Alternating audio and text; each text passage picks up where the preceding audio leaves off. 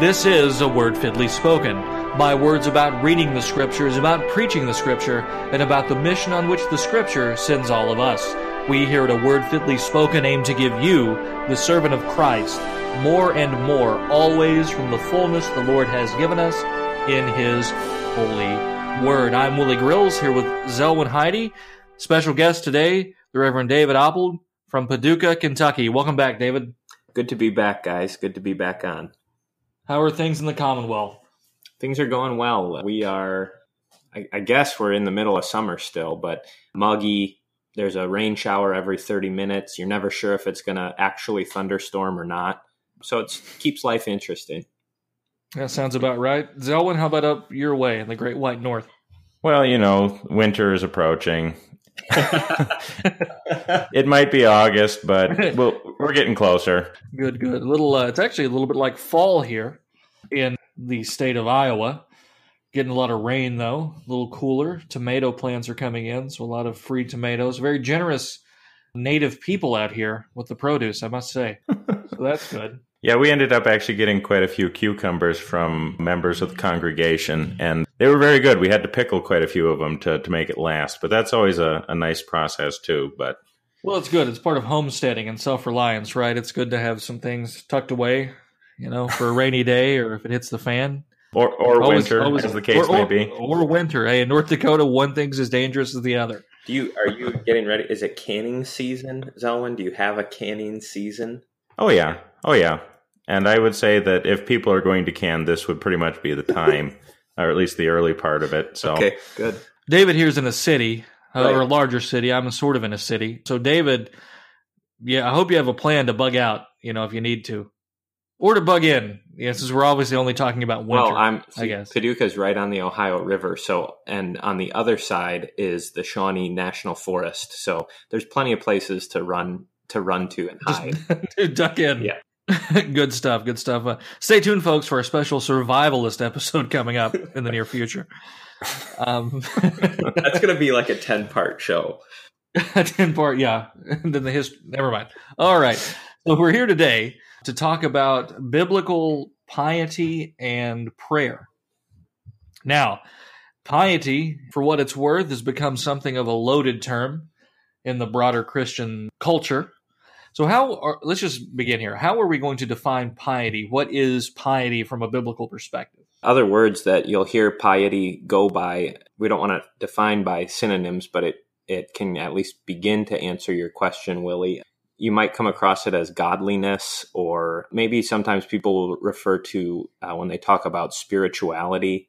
But I think if I was going to give a definition, I would say it's the active response of the Christian to what God has done for us. So what we often call the spiritual disciplines are really what we're talking about when we talk about the practice of piety. Could we also include the term holiness here? Yeah, I think so. I mean, the goal of piety is an increase in holiness. I know that maybe even just saying increase in holiness might cause some people, the hair on the back of their necks to stand up a little bit, but this is a real thing. By faith, we are covered in Christ's holiness, but there is also the growth in holiness that happens in a Christian's life. Yeah, when we talk about something like holiness, we almost portray it as kind of a frightful thing, especially if we start with the holiness of God. In the Bible, God is so holy that Moses, for example, has to take off his shoes in the presence of God, or he can only gaze upon the back of Jehovah, and it causes his face to glow, that sort of thing. So the holiness of God is something from which all holiness ultimately stems, but it is something that we can't really withstand as humans. But our piety, in many ways, is in response to the holiness and authority of God. Holiness isn't meant to be frightful insofar as you then just ignore it, the holiness of God, but holiness is meant to be informative. We serve a thrice holy God, and then what does that mean for us? Are we as Christians bound to serve and obey God? And if so, is that some kind of legalism? Or is it some form of pietism? And that's a word that's going to keep coming up a lot because we're talking about piety. and it's the Christian's response to God's command. It's the Christian's fidelity to his calling. That would be part of piety. But does that then make the Christian a pietist? Well, I guess the question we have to ask here is what do you mean by pietist? Because that's always the problem here, is we use terms like pietist in very nebulous kind of ways, and it's very difficult to pin them down and to say what it is that we mean by it. It really just becomes a way of attacking someone, especially practices we don't like, instead of actually trying to define something real and tangible. I guess part of my concern with this, too, of course, I did research on pietists when I was doing my STM at the seminary. Which you completed in only one academic year, I might add. I did. Yes, I did. But the point is that if we don't have any kind of real definition for our terminology, well, then what does it actually mean? I guess what do we have to ask? We have to ask the question then, what is pietism? What do we mean by that? Yeah, and why are we even discussing the word? And really it's because piety or pietism has become something of a pejorative in Lutheran circles. And apart from a definition, it's just become an insult that you throw out at anybody when they say something that you don't like or makes you uncomfortable. You know, hey, maybe you shouldn't drink the whole half gallon of Old Crow, Frank. Hey, what are you pietist? What are you doing? I threw up. I'm fine. I'm going to finish this. Pietist. Can't tell me what to do. Can't tell me what to do. I'm free as a bird. So it's just a term that's been, I think, used so much that we've kind of lost the meaning. Sure. So what would be a good historic definition of pietism? Why might we not want to be a pietist? Do we really want to get into that question? I mean, we might take the rest of the episode. It's all right. It's our podcast. Yeah, I know.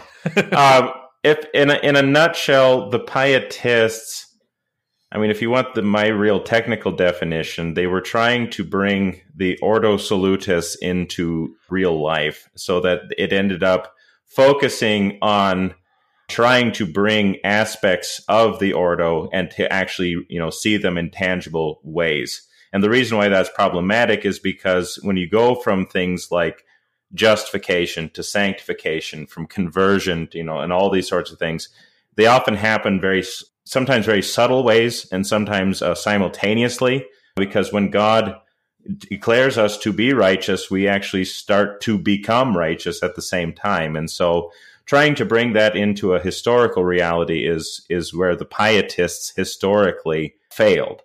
Now, that being said, the way we typically use the term pietism is generally a kind of a holier than thou, I'm just putting my nose into everyone's business. But again, it's not very well defined, so we don't really have an English equivalent would be when we call somebody Puritan just because they're a little stuffy, and it really has nothing to do with historic Puritanism.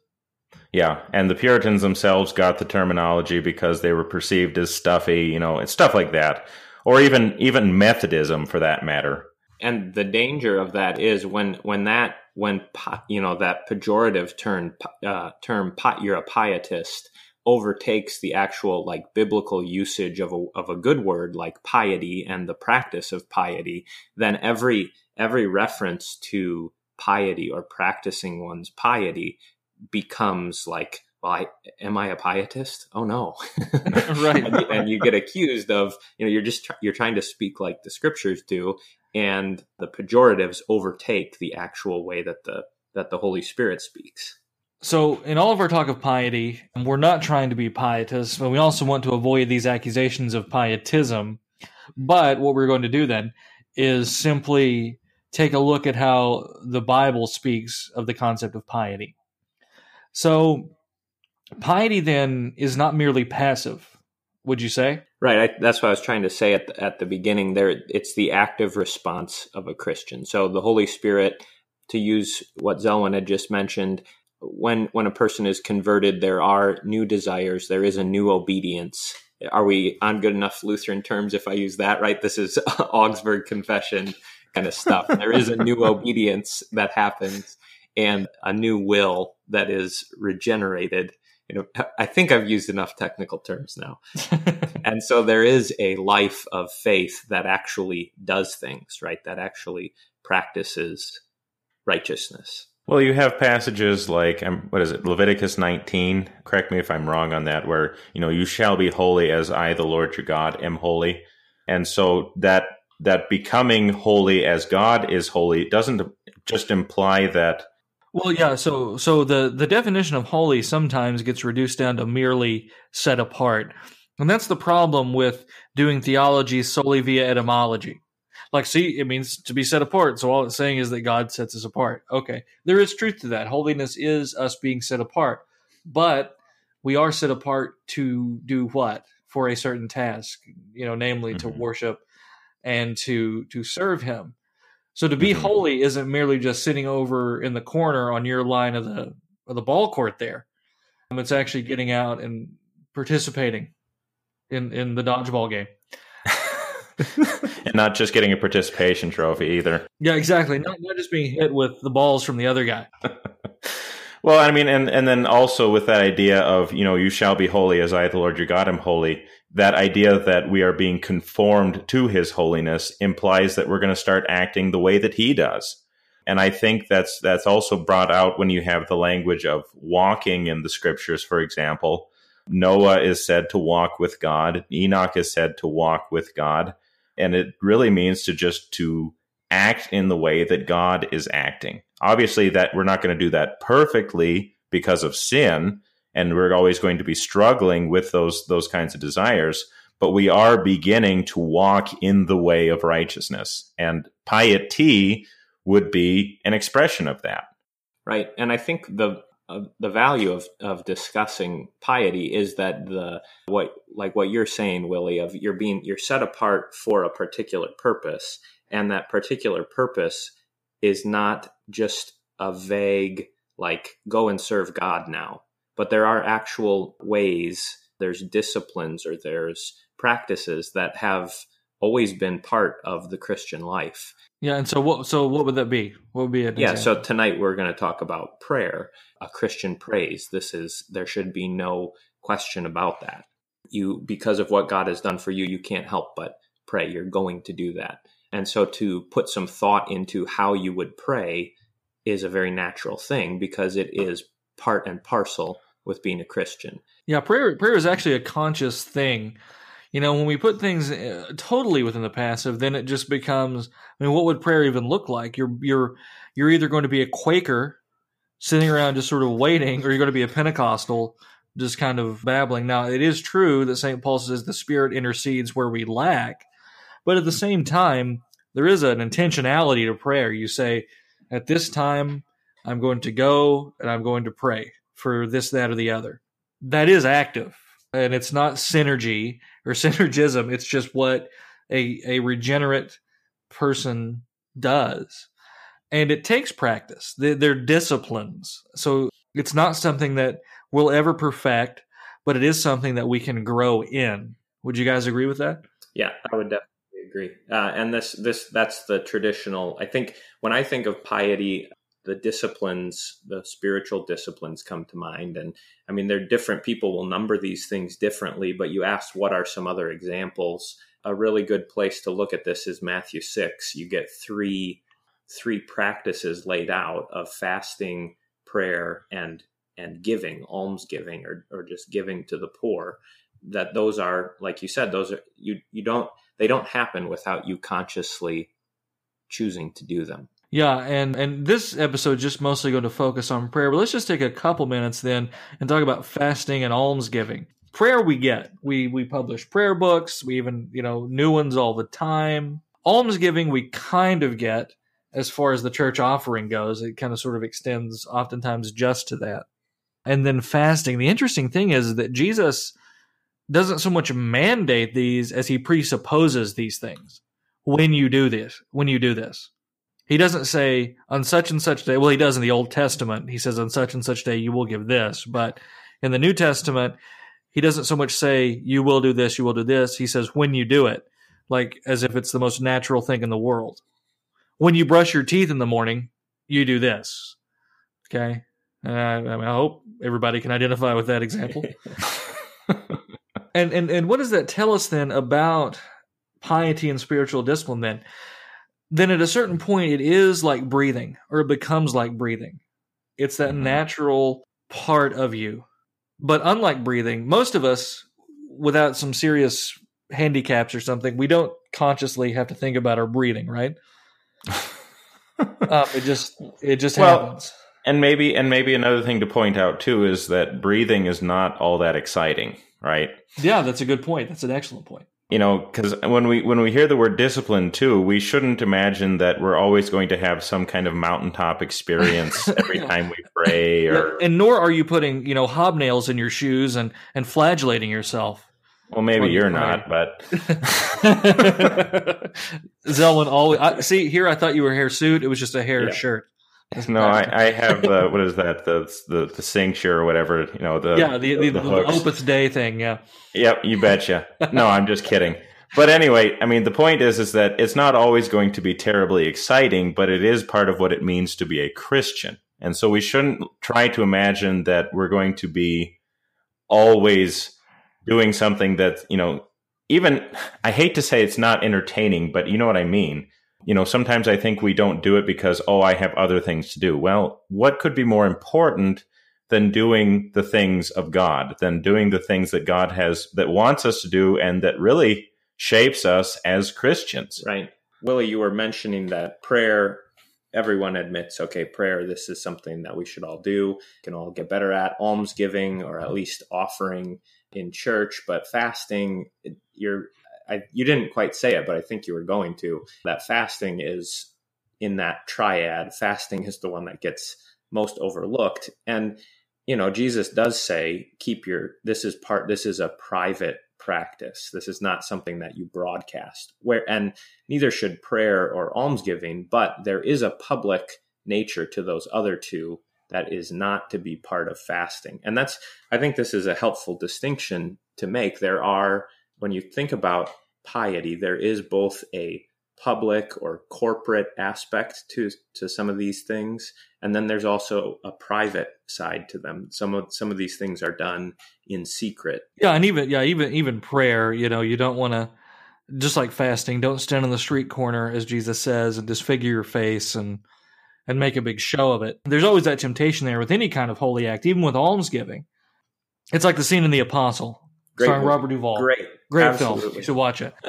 He comes in, he's been kicked out of his church. Farrah Fawcett, his wife, is there, soon to be sort of ex-wife, and they're all singing. It's Pentecostal, like, holiness service, and he comes up there and makes a big show, and he pulls this bill out of his wallet and throws it in the offering plate, and then some parishioners follow him out, and one of the parishioners says, "Hey, by God, you showed him there with that $50 bill you put in. I sure like that." And Robert Duvall goes, "It was a $100 bill." It's such a Well, I would like to point out that a word fitly spoken is a Holy Ghost explosion. So. God gave us 10 commandments, and the 11th commandment, thou shalt not shout, does not exist. The Apostle, official movie of a word fitly spoken. Oh, man. Yeah. And with that, we've got to take our first break. We'll be right back with more Word Fitly Spoken.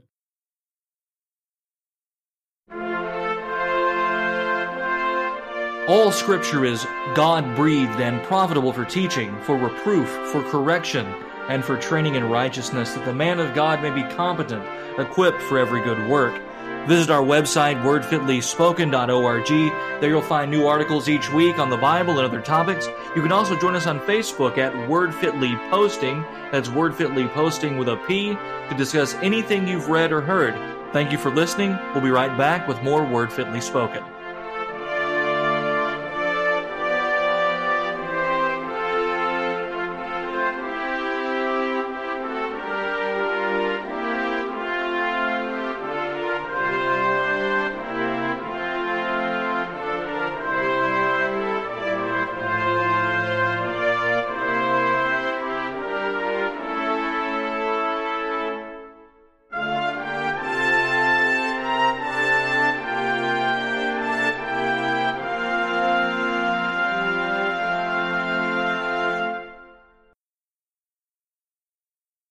And we're back. You are listening to A Word Fitly Spoken. Willie Grill, Zelwyn Heidi, David Apple, talking piety and prayer. So that was a good introduction to piety and prayer, guys. So let's get into the logistics of prayer. When, what, where, that sort of thing. So who wants to take the ball? Well, we should pray at all times, unceasingly, for everything, always. The biblical descriptions are, there seems to be no limit on when we shouldn't pray. But when that actually gets put into practice, it's impossible to do that, right? And so there seems to be some hyperbole going on there. It's not possible to pray every moment of the day because there's lots of other things that have to be done. So I think when should a person pray should be realized pretty quickly. There's going to be some standard times, or the person who's serious about this is going to want to say, if I want this to happen, I have to make a priority for it, right? And so the standard times are morning and evening, or morning and night. Yeah, because unfortunately, if we leave prayer to be something done entirely spontaneously, it will never happen. I mean, that's just reality, because the flesh will always find an excuse to not pray. The devil will always give us reasons to not pray.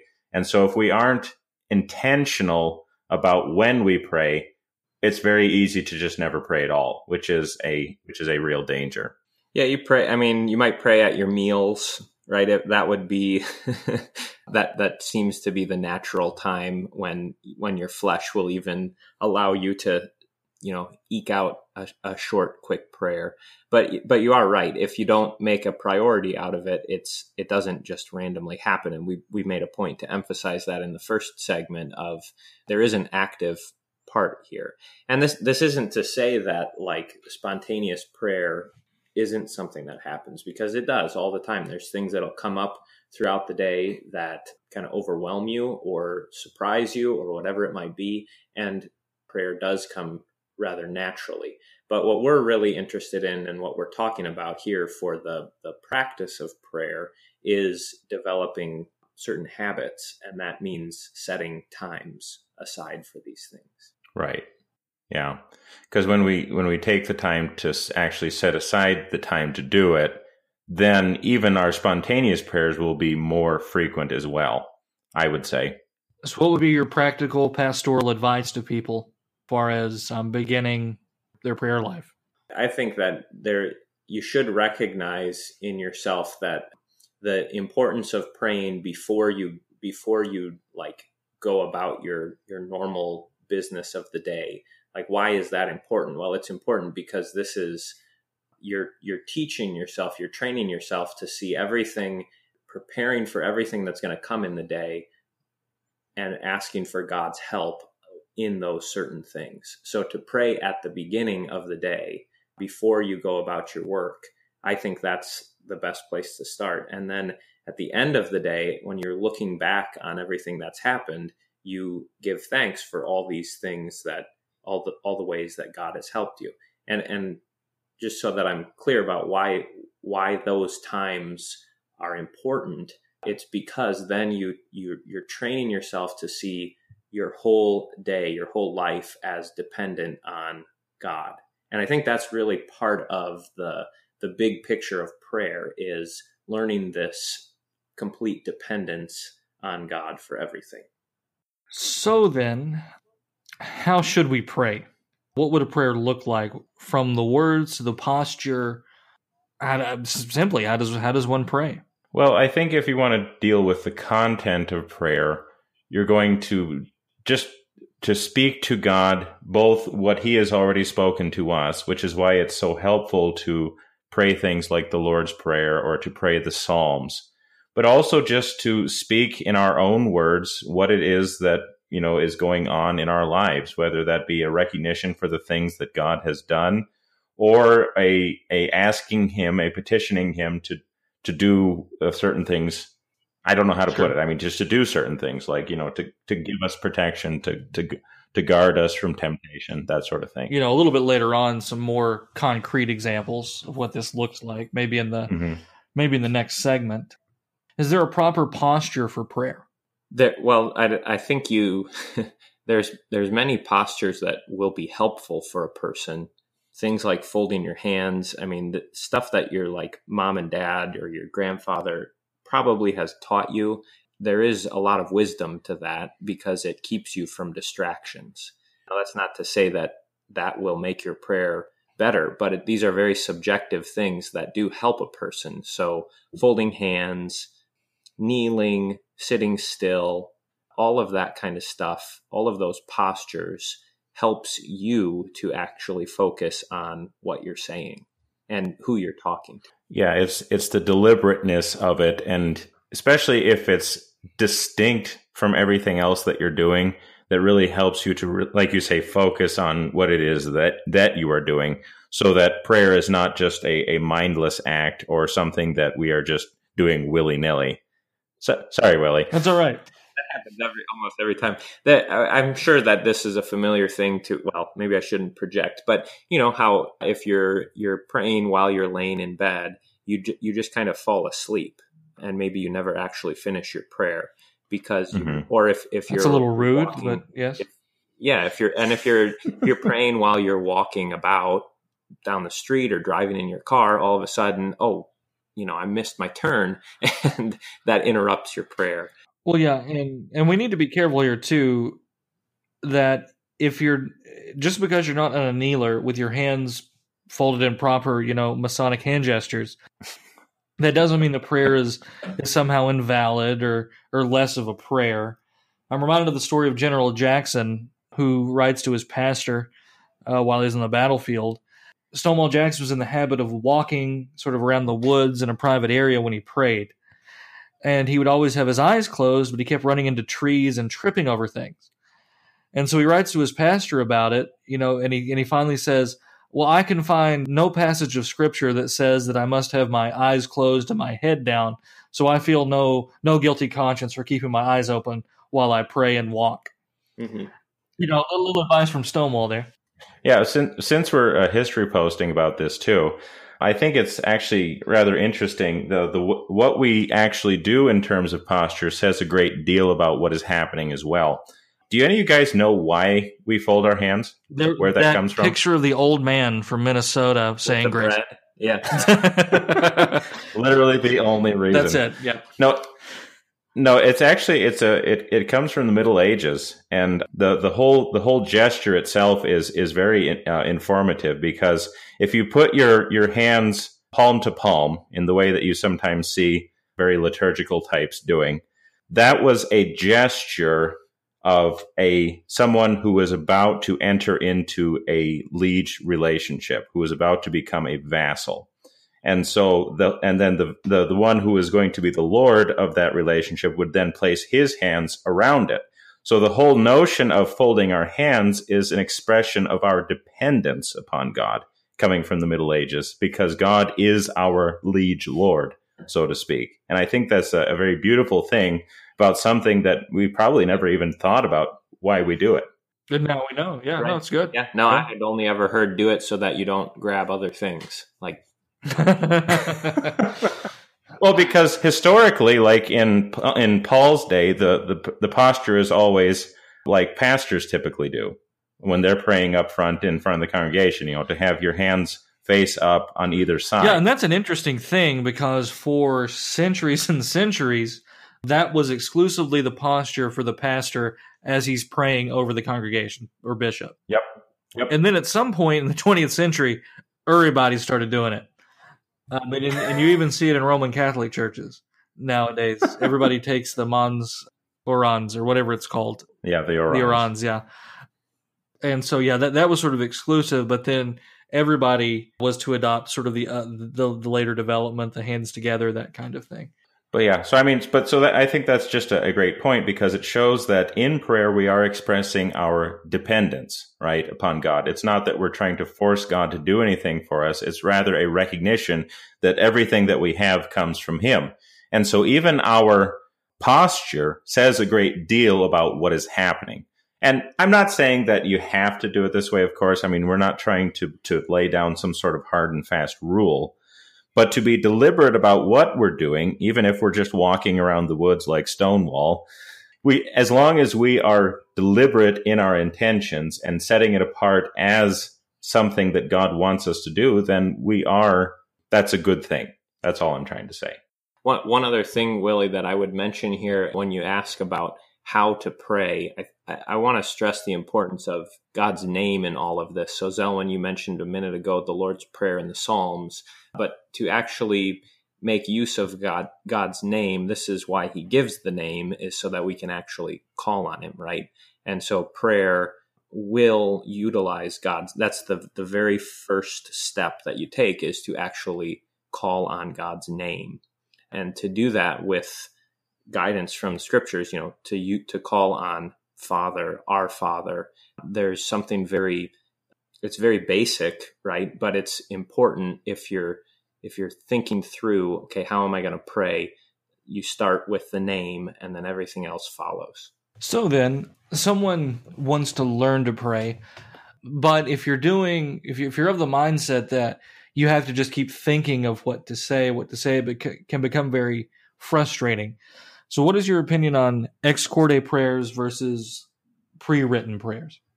Well, ex corde, of course, is Latin for out of the heart, a spontaneous prayer, something made up on the spot. Yeah, extemporaneous might be a more apt description. Yep.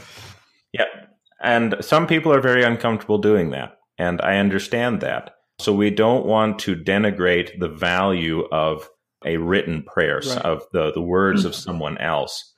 But at the same time, we can't denigrate the value of an ex corde prayer either. One is not more valuable than the other. Right. And we use pre-written prayers because they are a tremendous resource. One, we have them in the scriptures, Lord's Prayer, Psalms, we'll get to that soon. But we have it in the Catechism. The model of morning and evening prayer we set forth in the Catechism. And Luther gives us an example of prayers, and we can use those prayers just as they're written. They're fine prayers. At the same time, as a pastor, you have to be able to some degree to be able to pray ex corde, simply because it might just be the care companion or your prayer book doesn't have something for that specific situation. There's been a flood at Chuck E. Cheese. It's not in the index. What do I do? Yeah. Panic mode, and then you get tongue tied. Many things have been thought of, but not all things. You're right. Right. The prayer companion that we have and these other prayer books are tremendous resources, and they're very, very good, especially when you're at deathbed or something like that.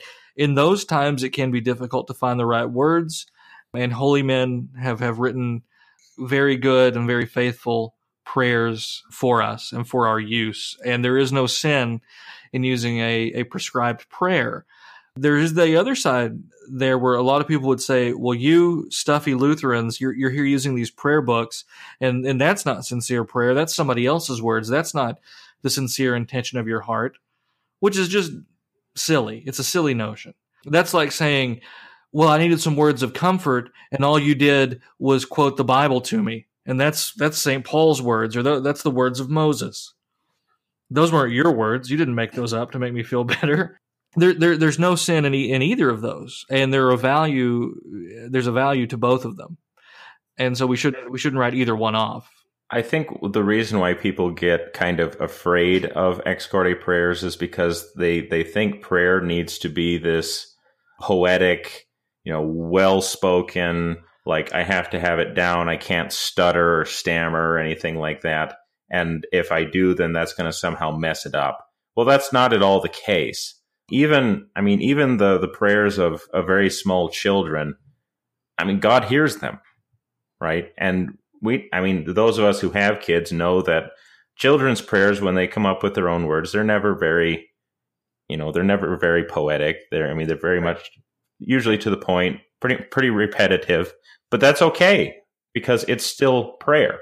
And so we shouldn't be afraid of using our own words as well as using something that someone else has written, because they're both speaking to God. So then let's begin to dive in to this discussion then. What is presumed when we pray? Where do we begin? There is a better and a worse way to structure a prayer. So we wouldn't want to start our prayers off with something like, Dear God, dear Jesus, gives me that. We don't want to do that. Good God, good meat. Yeah, exactly. Come, Lord. No, never mind. We Ouch. No. That one's fine. I guess. So what is presumed when we pray? So we begin with acknowledging God. We know that God listens to us, and more than that, it's not just that he's an operator who has to take the call because it's his job.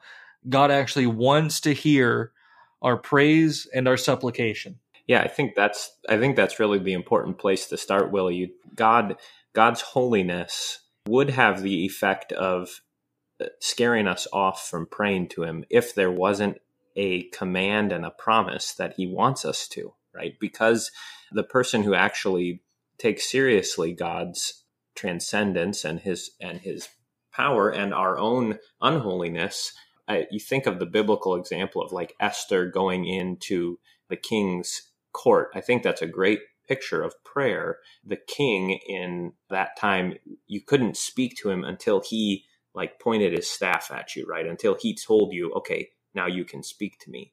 And for the Christian, that is a good beginning point or good way to think of ourselves. Yeah, well, what we need to remember too, when we're talking to God, recognizing how holy he is that we do have an advocate with the Father. Jesus is the propitiation for our sins. So through the cross of Christ, we now have access to the heavenly throne.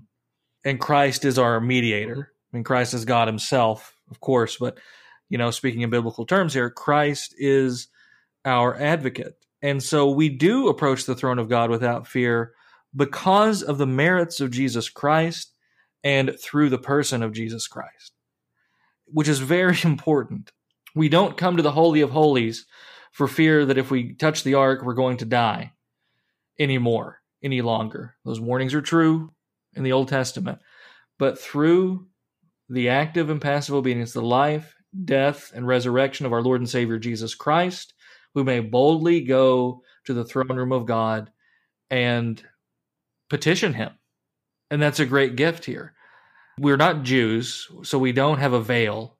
The veil has been rent in twain, and we are one with God, and we can approach him through Christ without fear. Of course, asterisk, we keep that godly fear, but you guys understand what I'm saying here. And that's very important because we don't need to be timid when we pray. Humble, yes, as all Christians are, but we can boldly ask for things for the sake of Jesus Christ, in accordance with God's will always. Yeah. I don't know if you guys have come across this, but a lot of times people have this, and I think it comes from a place of humility, but almost like a sense of, well, I pray for other people, but I never pray for myself. And that's a kind of a misplaced thing there, as if it was greedy. I think that's what they're thinking. It's greedy if I pray for myself, and I don't want to be greedy. Well, that's good. You shouldn't want to be greedy, but God actually wants you to ask him for things. Because we depend on him, yes, right, for everything. Yeah, and that's really the point there, is that when we pray to God, we're not asking him like, okay, there's this deficit that I have in my life and I need to fill it up, and God can do that for me. So, hey, God, help me out here.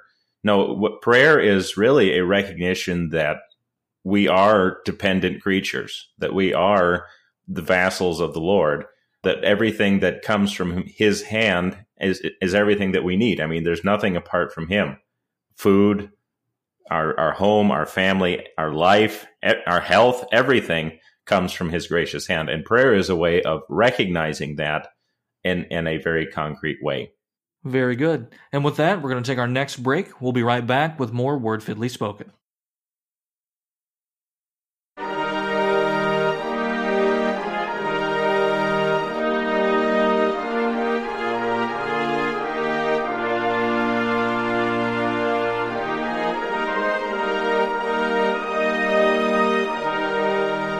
The Word of God is living and active, sharper than any double-edged sword. The Word of God is the center of our faith life.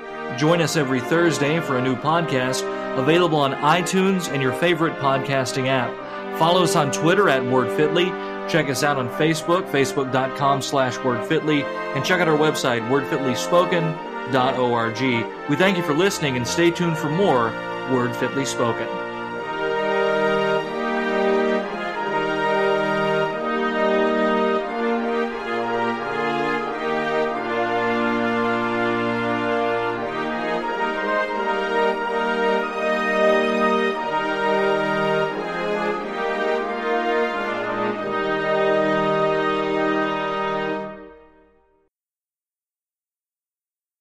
This is a word fitly spoken. We're back. We're talking about prayer. Now, guys, let's take a look then at how we should pray and what would be some biblical examples that would teach us how to pray. The most obvious ones we've mentioned already, the Lord's Prayer and the Psalms, of course, are ready-made for prayer. That's really the best place to start, and that should really probably form the foundation, the touchstone. You always come back to those things, and I think that just about any book that you're going to read on prayer, anyone who's going to give you a good advice on prayer is going to try to lead you into how God's word actually directs us and gives us the words to actually say. So those are the primary places. Well, let's take a look at the Lord's Prayer then. Perfect model for prayer. We can really construct any great prayer following that model. Really, we would do well just to use the actual words, of course, and we do quite often. But what's going on in the Lord's Prayer? So, our Father who art in heaven, hallowed be thy name. So, an acknowledgement of the one we're praying to, and really a praise to him. Thy kingdom come, thy will be done on earth as it is in heaven. So this acknowledgement of who God is, the power of God, and being in accordance with the will of God. And then it moves in to the petitions. I mean, thy kingdom come is a petition, but the petitions for our proper selves. So, thy kingdom come, thy will be done on earth as it is in heaven. Give us this day our daily bread. There you have Jesus himself praying for daily needs. So it goes back to our discussion in the second segment where someone might say, well, I don't pray for myself. Well, Jesus teaches you to pray for your daily needs and whatever you need. Yeah. And then it goes on and on from there, and then of course ends with another praise. And I'm not going to go through the whole exposition of the Lord's Prayer here for you. Check out the catechisms and stuff if you're into that. What would be a good place to learn what the Lord's Prayer is teaching us. But that is meant to be a model for us. And yet it too, in this day of extemporaneous prayers, is often downplayed a little bit. The use of it as a model is something that's right. When you pray the Lord's Prayer, you fall into, of course, the habit of just saying the words, right, without necessarily thinking about them. But if you use the individual petitions, and I'm not trying to suggest that you shouldn't say the whole thing, but when you use like an individual petition to guide the rest of your prayer, take the daily bread petition, when that becomes what you start your prayer with, and then you can certainly then include specific examples of or specific needs that you have in the day. That's how the Lord's Prayer, not just the saying the words themselves, but it becomes a model for the rest of your prayers. And the value of that is you start to see how it expands into all your other prayers and can kind of direct your thoughts and helps you think about what you actually need and how that fits into the way Jesus has taught us to pray in the prayer that he's given to us. And we want our prayers to be ordered and structured, but we don't want to fall into the trap of making them into some kind of incantation. I've got to say it just this way and this number of times in order to get the desired outcome. And we don't want to just pull prayers or pull things out of the scripture and make them into something they aren't. Do you guys remember this big craze? My goodness, it's probably been 20 years ago now. David, you might have seen it when you grew up, Zelwyn too. Do you remember the prayer of Jabez? I only know it by name. I never encountered it. Yeah, it was a big, evangelical kind of craze there, probably, I'm guessing late 90s. That sounds about right, maybe early 2000s. And that's just kind of what that was. It was taking this sort of obscure passage and trying to make it into something that it isn't. And when we're using written prayers, we got to be careful about that too. We don't want to fall into scrupulosity or something like that, simply because it does give way pretty quickly to superstition. And I think that's a fair warning. Because to do so runs into the danger of merely rote memory and just repetition for repetition's sake, and that's not really the point of cultivating a discipline around prayer. Repetition can be good and is good, but not when it becomes the end in of itself, as if my prayer doesn't work unless I do it just this way. So there we go. Well, isn't that the whole point of Jesus saying, don't be like the heathen and to heap up words because they think they'll be heard because of their many words? Yeah, or don't be given to vain babblings and that kind of thing. Yeah, and I know sometimes vain babblings is the way that is sometimes, thrown against the whole idea of using written prayers or using things out of the Bible, because we could just repeat them vainly. But the whole point Jesus is trying to make is our prayers are not going to manipulate God because of our performance. Right. And we've got more on that coming up, because prayer is sometimes equated with that somehow. Mm-hmm. But before we get into that, let's move a little bit away from the Lord's Prayer. Again, nothing wrong with repetition, nothing wrong with memorization, that sort of thing at all. All right, enough said. So we went from the Lord's Prayer to the Psalms. Are the Psalms an asset to our prayer lives, or what? Well, they certainly are. They are a challenge. I think it's good to acknowledge this. It can be a challenge because it is not, well, they're written in a different time than the way that you and I talk kind of naturally. So the language is going to be different. The things that are asked for, sometimes you read a psalm and you just think, there was no prayer in that. Even a famous psalm like Psalm 23 doesn't have a real, quote unquote, a petition like, "Dear God, now please help me with this particular problem." That challenge is also part of the benefit of the Psalms, right? Right, because it changes the way that you would by nature pray. Because we were just talking about, you don't want to fall into this incantational mode of prayer, but it is good. The value of a written prayer is it makes you pray in a way that maybe you wouldn't if you were just praying for what is the present thing that I need right here, right now. Sure. Now, and what would be some other biblical examples of prayer? You have like Solomon's prayer. You have Hezekiah praying. You have, are you looking for actual words, or are you looking for figures just who pray? Examples. It's all over the place. Yeah, it is. Yeah. Jesus himself. Right. And we also have negative examples too. Don't pray like this guy over here. Now, see, I think the Pharisees' prayer, the Pharisee and the publican, I think that's a model for prayer, isn't it? Right. I think I'm not like other men. Just go out in the street corner and, make a show. More of a danger exactly. for the guys out there in cities. Some of us don't have people. Right. The cows don't really care. So prayer does, it is all over the place, and it's part of the faithful man's life. And Mm-hmm. so prayer then is part of the pastor's life, an integral part of the pastor's life. So what does the pastorate prayer look like? David? Well, I think you look for examples in Jesus' own ministry, and you find them. You don't have a lot of his, what he actually, well, I don't know depends how you define a lot, because we do have a number of places where the actual words Jesus prays are recorded. You have the Lord's Prayer, of course, but then you also have the prayer in the Garden of Gethsemane. You have the prayer in John 17. You have an extended prayer of Jesus to the Father.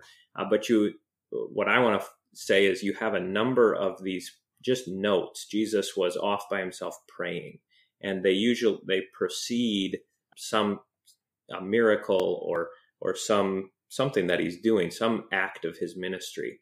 And so you get this model of Jesus at prayer and then at work. And as a pastor, I think that sets a good precedent for us. This is the right example to follow of prayer leads into ministry. And to try to do the one without the other, to try to avoid prayer, not to try to, because nobody would try to, but when you skip prayer because you're busy doing all the other stuff of the ministry, you actually lose some of that power and vitality that comes from a healthy prayer life. The ministry becomes a number of functions to perform, and you kind of drain yourself because you don't have the prayer that's kind of in the background behind your active ministry. Does a pastor have an obligation to pray for his flock? Yes, you do. You have an obligation. You've taken a vow that you're going to be diligent in prayer. I mean, that this is part of the ordination service and in every installation as well, is that the pastor is going to vow to be faithful and diligent in study, and also faithful and diligent in prayer for the congregation and the people under our care. So yes, absolutely. Zelwyn, do you have anything to add to that? Well, I mean, and praying for all sorts of things too. I mean, it doesn't have to be just those who need our special prayers, as if, this person is sick, so they need to hear, I need to pray for them, which we should anyway. I'm not saying that we shouldn't, but it's not limited to those kinds of things. We should also pray for their general spiritual well-being. What would be a way that a pastor could do that? Or what is a way that pastors do that? Well, one way, maybe just to use an example that I try to use, is to pray that your own preaching would be fruitful, that it would benefit their souls and strengthen them unto everlasting life, that they would be given a desire to be in the things of God's house on Sunday morning and other places too, that that they do have that desire which comes from the Holy Spirit, because we are called to be intercessors as much as anything. And that kind of intercession happens in very concrete ways. And I think that would be just some examples. David, do you have any others? Well, just like you said there, on when is the time when that's going to be naturally on your mind, that's when it makes sense to pray for it, is Sunday morning, right? Or Sunday after the service, you pray for that the word that was heard and studied and proclaimed would take root. And the same thing can be done during the week on different days. You just say, well, on this particular day, I'm going to pray for marriage. And so then you naturally, not just the marriages that are maybe you're involved in some kind of counseling with, but you're also praying for the institution of marriage and for harmony and peace within the homes of your members. I think that having kind of the days of the week divided up, I'm going to pray for the youth of the congregation on this day, for the elderly and the shut-in on this day, for the sick and dying on this day. That's a really helpful way, so that you're covering your whole congregation without necessarily naming off every individual person every week. Mm-hmm. Although that's a good practice too. Well, hey, right. Yeah. If you can I don't want to, if somebody's doing that, keep it up, right? I wouldn't want to ever say anything against that. Yeah. And, that's something that can be managed too. You take a certain number of names for the day, pray for them. If you're in a parish of 3,000 members, that might be a little more daunting, but the majority of LCMS parishes are not, well, they're not mega churches. And that's not a bad thing, because that enables you to care for them and to pray for them more often and in a more intimate way, quite frankly. So I don't think that's a bad thing at all. Mm-hmm. No sin in a giant church either. That's not my point. But my point is, to be able to know them all by name and to know them in a fairly close way isn't a bad thing at all for the pastor. Another suggestion that I think is good, most congregations are going to have various boards or various committees, various groupings of people. And so to pray for the work of those groups is another way that you can kind of structure your prayers throughout the week, so that you're praying for your whole congregation. Like take your board of elders, for example. You pray that God would raise up faithful elders, and you can think through those who are on your board presently and list off, a number of prayers for each of them. So with our last few minutes in this segment then, or in the episode, let's take a look at some popular misconceptions about the discipline of prayer. David, what would be an example of one of those? Well, we just talked about, I think the most prevalent one is this, like you're twisting God's arm, or you're getting him to do something that he doesn't actually want to do when you pray. Like genie in a lamp sort of a thing. So God, do this for me, and I pray this in Jesus' name or something. But in your mind, you're thinking, okay, I believe in the power of prayer, that somehow I have power over God, and I can get him to do what I want him to do. and it may not actually be what he wants to do. Yeah. And that's not to say that God doesn't actually answer prayers and that results don't come about because you've petitioned him. I mean, we get into tricky questions about providence, but it's certainly biblical to say, I've prayed for this and God answered it. Mm-hmm. Mm-hmm. Always with the caveat, according to his will. But that doesn't mean that your prayers are just in vain. That you're just doing them just to do them. It's part of the divine mystery of providence. It may very well have been his will to do something because we prayed for it. Right. Yeah, exactly. Absolutely. To wait for us to actually pray before he does something, and that was his will all along. Right. And I think we actually talked about that at some length in the Providence episode. And if I don't remember the number off the top of my head, but just go to wordfitlyspoken.org and type in Providence, you'll find it. And lovely picture of birds. And a million other episodes too. That's true. That's true. But yeah, I mean, but the point being that, like you say, we can't twist God. We're not forcing him to do something as if he didn't have control over everything already, but rather it is a firm recognition of our complete and utter dependence upon God in everything. Yeah, and you get to see this, in different ways depending on where you are. In a heavy agricultural area like where I am, the prayers, say, for the harvest certainly have a more significant resonance than they might in a concrete jungle somewhere. And so we're acknowledging God's providence, or that God would providentially provide for us in the form of rain and abundant crops and that sort of thing, which comes back then to knowing the congregation, knowing how to pray. But it is interesting how this acknowledgement of God's control is really reflected in our individual settings. Because look, if we pray for the corn crop and we're down in South Florida, it's not quite the same as if you're in Iowa, right? Or if we pray for the nuclear missile silos and we're not up in North Dakota where you're at, Zelwyn, it rings a little hollow. That they'd be kept locked or something. I'm not really sure what we'd be praying for that right. one. But well, I was trying to think of your industry, and I already used corn. I didn't want to go to cattle, so I was just cattle and nukes. Yeah, that's basically North Dakota. Yeah, it's maybe some beaded jewelry here and there. Yeah, I think what you're saying, Willie, it's actually a really healthy point. The places where we recognize that we're not in control, those are the places where prayer is naturally going to be most heartfelt or most urgent, right?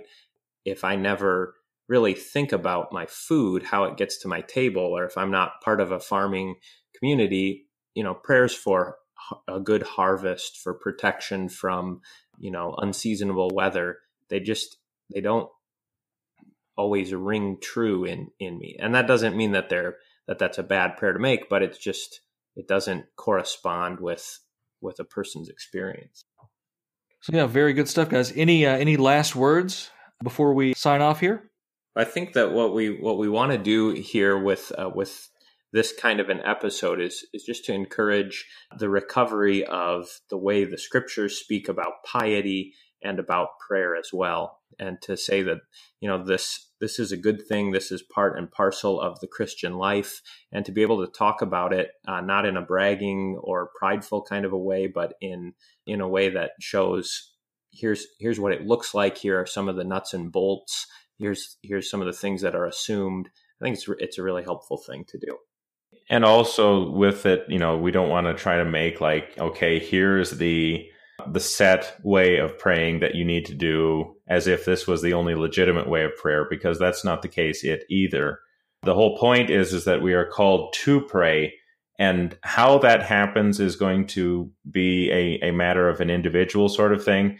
But the whole point is that we are called to do it because we are Christians. And so the specifics of it, you can leave up to your individual conscience, as long as we remember that our Lord has promised to hear us when we do it. Good stuff. Thanks so much, guys. A pleasure as always. Especially thank you, Reverend Apple. Absolutely. Always a pleasure. This has been a Word Fitly Spoken. If you like what you heard, check us out at wordfitlyspoken.org. There you'll find all the episodes of the podcast and all of our blog posts as well. Check us out on Facebook, facebook.com/wordfitly, Twitter @wordfitly, and our Facebook discussion group, Word Fitly Posting. I'm Willie Grills here with Zoe and Heidi, David Apple. God love you, and God bless.